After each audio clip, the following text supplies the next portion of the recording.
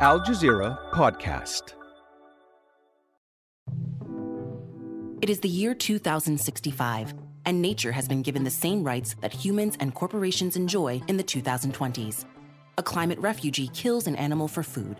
The defendant was eating the victim. And a reluctant lawyer is assigned his case. They have you personally pinned for an act of extinction. Since when is feeding your family a crime? The Last Impala, Unnecessary Tomorrows, a new podcast by Doha Debates and Al Jazeera. Find it wherever you listen to podcasts. It's the latest direct attack by Israeli forces on media workers. Al Jazeera journalist Hamza al-Dahdoux and a colleague killed in an Israeli airstrike on Hamza's car. Israel has killed more journalists in 3 months than those who died in World War II or the Vietnam War. So what's been the reaction of the world's media? Hello, I'm Adrian Finnegan, and you're listening to the Inside Story podcast, where we dissect, analyze, and help to define major global stories. All right, let's bring in our guests for today's discussion. From London, we're joined by Tim Dawson, Deputy Secretary-General of the International Federation of Journalists. In Amman is Ali Abunimah, who is the founder of the Electronic Intifada. And from New York, we're joined by Jody Ginsberg, who is president of the Committee to Protect Journalists. A warm welcome to you all. Tim, let's start with you. Why aren't Western journalists, unions, and media organizations showing more solidarity with Palestinian journalists working in Gaza, many of whom, as we heard, are paid with their lives while doing their jobs? You heard Hind there just a few moments ago, reporting from Gaza. These people are heroes. Surely they should be lauded as such. I completely agree with you, and I do think that attitudes are changing. Clearly, as this conflict started, there are people whose default sympathies would be to the Palestinians or with the Israelis. But as the conflict has continued, and particularly as the mortality rate, as the death toll of journalists has mounted up and up and up, people have increasingly come to realise that something truly terrible is happening here.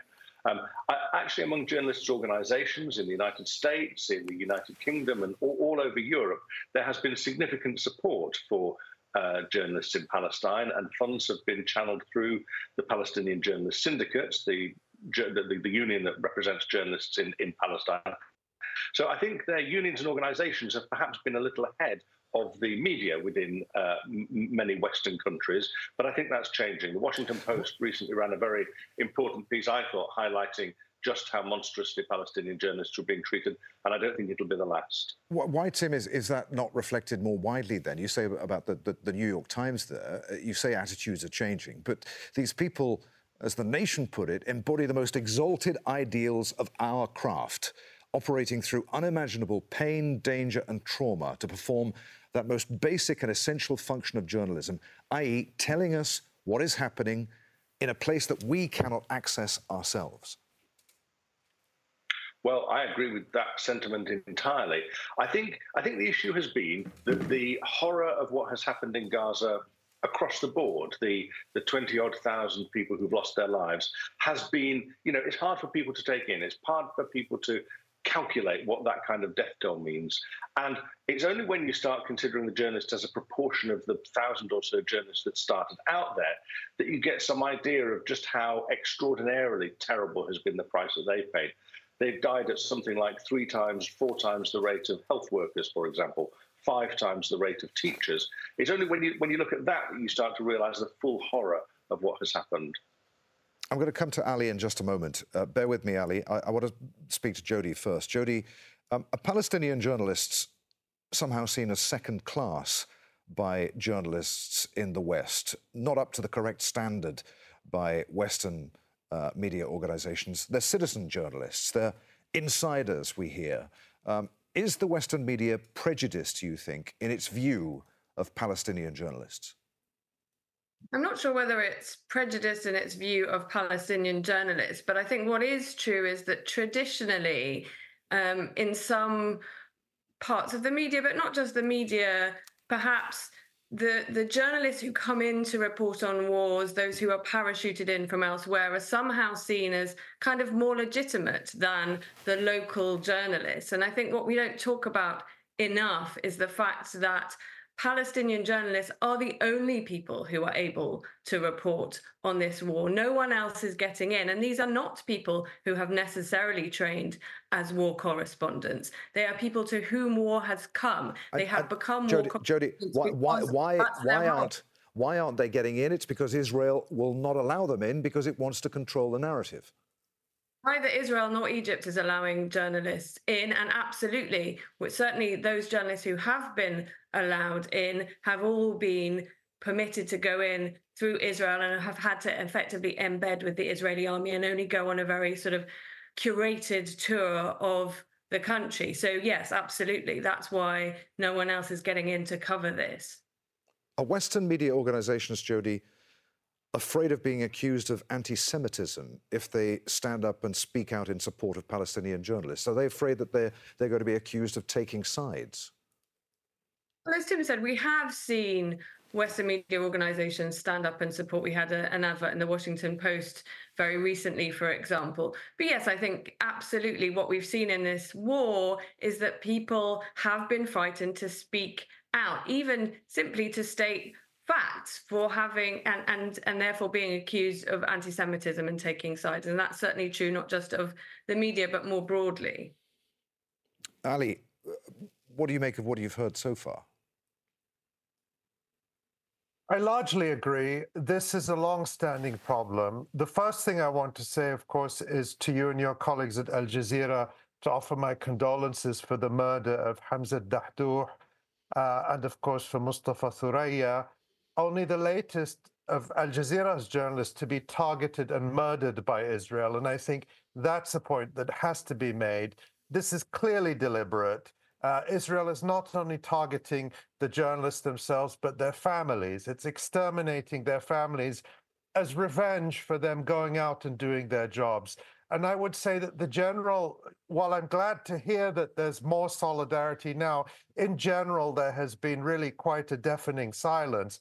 And when you compare that to the fuss that's made when a Western journalist, for example, that Wall Street Journal journalist who's arrested in Russia, the fuss that's made in the West, you hear about it night and day on NPR, on CNN, in the New York Times, and the Washington Post.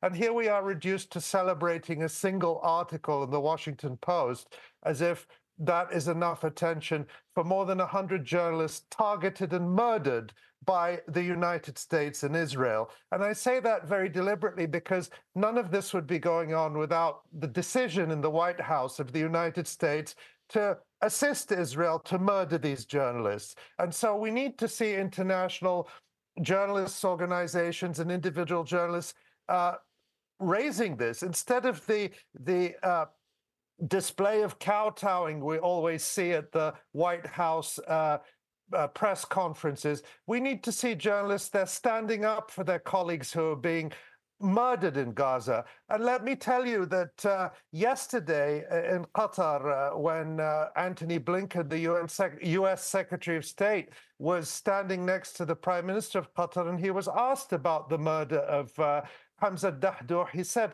"Oh, I'm deeply, deeply sorry," and wrung his hands as if Hamza Dahdouh and all the other journalists had died of some natural disaster or misfortune, instead of being murdered with the weapons that Antony Blinken is bypassing Congress in order to make sure that Israel has. And contrast that with his comments in March of 2022, when there were allegations that Russia was targeting journalists in Ukraine, and we got this grave lecture from Antony Blinken about the sanctity of the work of journalists and how targeting journalists would be a war crime. It's absolutely disgraceful and horrifying. And for too long, Palestinian journalists have been second-class citizens. They are the so-called stringers who do the hard work, whose lives are exposed to real danger, and they are lucky to get a second or third place on the byline or simply a note at the bottom, while it is the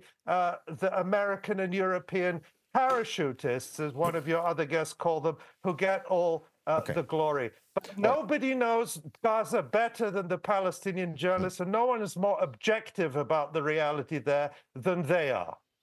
Ali, I'll come back to you in just a moment. Tim, do you want to pick up on that? Are Western journalists running scared of their governments and pro-Israeli politicians in their so far muted support of Palestinian journalists, in spite of the tide of public opinion, it seems, turning against Israel's actions in Gaza?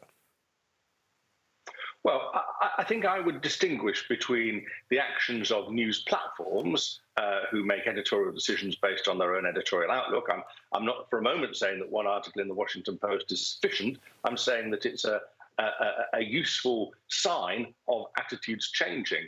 I actually believe that journalists' organisations and unions have, from the 8th of October, been working to support journalists in Palestine in both practical and in moral ways. We signed a letter in, I think, the second week of the conflict, 80 different national journalist associations and unions from around the world calling on greater protections for Gazan journalists. We have raised significant sums of money. I know that the CPJ has also been very generous with journalists' organisations. So I think the accusation of those people who represent journalists as having fallen short in terms of their support for journalists in Gaza is slightly wide of the mark. I think in terms of the news platforms, there's no question that many of them come from political or ideological positions, which lends them, to by default support Western powers, and particularly the United States. But I sense that that's changing, and I think we should be encouraging them to change. I think we should be encouraging everybody to look really closely at what's happening in Gaza. I think we should be asking questions of the Israeli government and the IDF. We should be saying, when a country has highly sophisticated artificial intelligence technologies to track individuals geographically and by their movements around a place, and they have telephone surveillance systems that are more sophisticated than any other in the world that allow them to track individuals, and quite so many journalists are being killed. What exactly are these robots being allowed to do? How can it be that the mortality rate is so high when the targeting is apparently so sophisticated? And I think the more of us who turn our attention to calling on the IDF to display their technologies, to publish their terms of combat for their soldiers, and to show how they're being enforced, the sooner that will happen. OK. Jody, the Committee to Protect Journalists says that a deadly pattern that began with the killing of my colleague Shireen Abu Akleh last year has become clear. Journalists like Al Jazeera's Wael Dakhdoud are being deliberately targeted by Israel, and others have received threats from the Israeli military to cease their work. I mean, under international law, these are crimes. These are war crimes. Why hasn't there been more of an outcry about this in the Western media? Well, when you talk about a deadly pattern, actually it's a pattern that goes back, unfortunately, well before the killing of Shireen Abu Akleh. Our report that was published in May, so before the current war, found that over the past 22 years, 20 journalists had been killed by the Israeli army, and no one had ever been held accountable. And that's a pattern that we're seeing. And to Tim's point, what we really need to understand and interrogate is how it is that so many journalists are being killed, when we understand that the Israeli army has all of this precision weaponry, much of which is being provided by the United States. And as you say, if it is the case that Israel is deliberately targeting journalists, that would be a war crime. And it is extremely concerning to us that we see this apparent pattern of journalists, including Al Jazeera journalists, being killed by Israeli forces, and no accountability at all. Ali, Israel claims not to be targeting journalists. That's clearly not the case. It is committing war crimes. What threat to journalists like Wael Dakhdoud pose to Israel? Why is it going to such lengths to silence people like him and others? Well, if I can just say before addressing that, the fact that Israel has all this tracking technology and it can track individuals through their phones and so on is precisely how it's killing journalists. I mean, it's not using these technologies to avoid killing journalists, it's using them to kill journalists. And that's, I know of people in Gaza who you can't know if they're dead or alive because they won't go near a telephone for fear that that phone will be used to track them and kill them. That's the point it's gotten to. But what is the fear that Israel has of Wael Dahdouh and all the other journalists is that they're exposing the genocide. This is a genocide. And it's a genocide being conducted in front of the whole world, where we don't need to guess at the intentions of Israel, because the Israeli leaders at every level are proud of talking about exterminating the so-called human animals and human beasts, and talking about how the president of Israel said there are no civilians in Gaza. The military spokesperson said that they were focusing on damage rather than precision.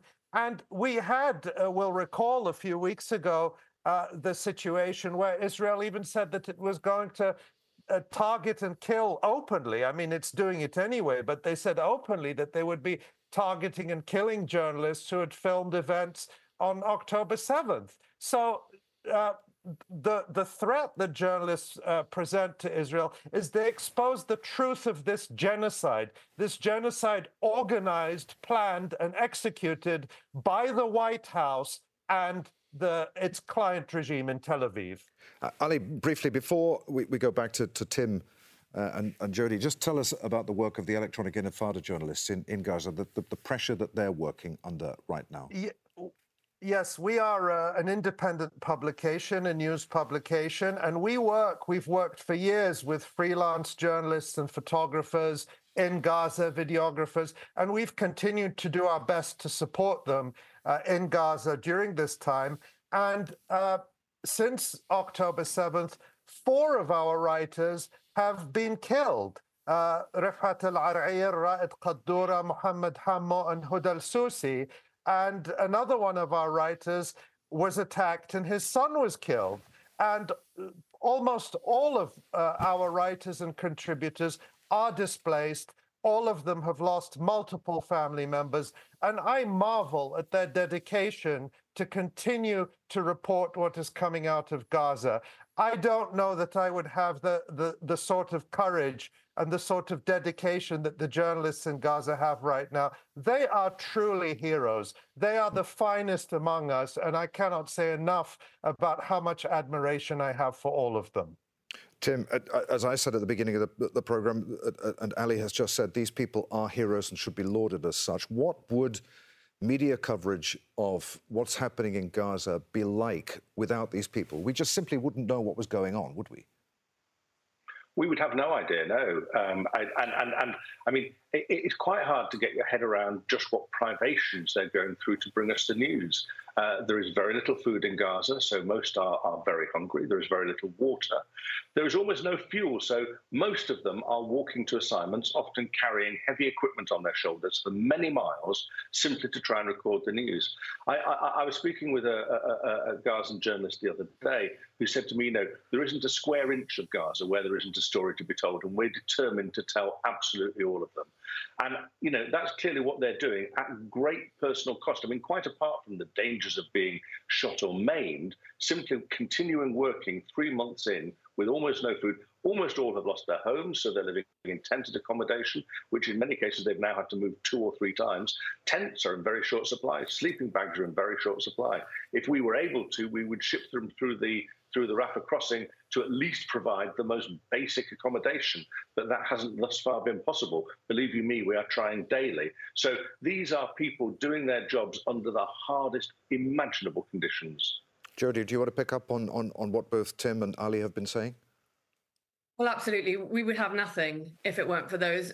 A lot of the documentation work is now being taken on by journalists because we've also lost so many aid workers and others who often take on some of this documentation work too. So we are entirely reliant on these journalists to be our eyes and ears, to bring us the information and the images of what's happening. And it's unimaginable to think that they can still be doing this 3 months into the war. If you think that quite often if in war correspondents will be cycled in and out. They might go in for a month and come out for a month if they're being brought in by international organizations. These people are day in, day out. Your colleague, Wael Dahdouh, I saw this morning up and reporting. I cannot even imagine what it takes to have seen so many of your family members killed, your son also a journalist killed, and to be able to get up the next day and report, because it is that important to bring the information, to make the world see what is happening in Gaza, and we are reliant on journalists to do that work. Ali, how much longer can journalists in Gaza keep doing this work? Many of the most prominent of them have already been forced to take a step back due to concerns that they risk their own and their families' safety. I'm amazed at how they've continued doing what they do for this long. And that goes for everyone in Gaza, whether it's medical workers, whether it's simply people trying to care for their loved ones, to get them food every day. I mean, think about how exhausting this is for those of us who are not in Gaza, but who are following it closely, who have friends and loved ones there, and then multiply that by 1 million for those who are in Gaza, who have no way, there's no respite, there's no way to take a break. There's no way to take a break from the hunger, from the cold, from the fear, from the fear for your loved ones who you can't see because either you're separated from them geographically, or as Hind al-Khudari said, journalists are reluctant to be with their families because they're afraid they will be targeted and their families will be killed along with them. Imagine the dedication it takes to be away from your parents or your grandparents or your children or your partner, just because you're dedicated to bringing the news to the world and feeling you have that duty to your people and humanity to sacrifice yourself and your own well-being and even that of your family in order to make sure that the world can see this genocide and can never say, we didn't know. And for all those hypocrites who lecture us again, never again, who are supporting this genocide, the European governments in the United States, the ones that cry the loudest about never again and learning the lessons of history, are the ones openly perpetrating another Holocaust in Gaza. And they are also trying to murder the world's eyes and ears who are reporting on this genocide, who are the journalists. I don't have enough words to convey my anger, my disgust, and my horror at what we're witnessing in real time. There, we must end our discussion. Many thanks indeed to you all, Tim Dawson, Ali Abunimah, and Jodie Ginsberg. This episode was produced by Dermot Fleming, Malagabe Motsepi, Veronica Petroza, and Paul Taylor. Studio sound was by Fadzil Yahya. The program was edited by Ahmed Etfaga and Zainab Bada and Joda Frias. Be sure to subscribe to the Inside Story podcast to catch every episode. And thanks for listening. Tune in again on Tuesday for our next edition.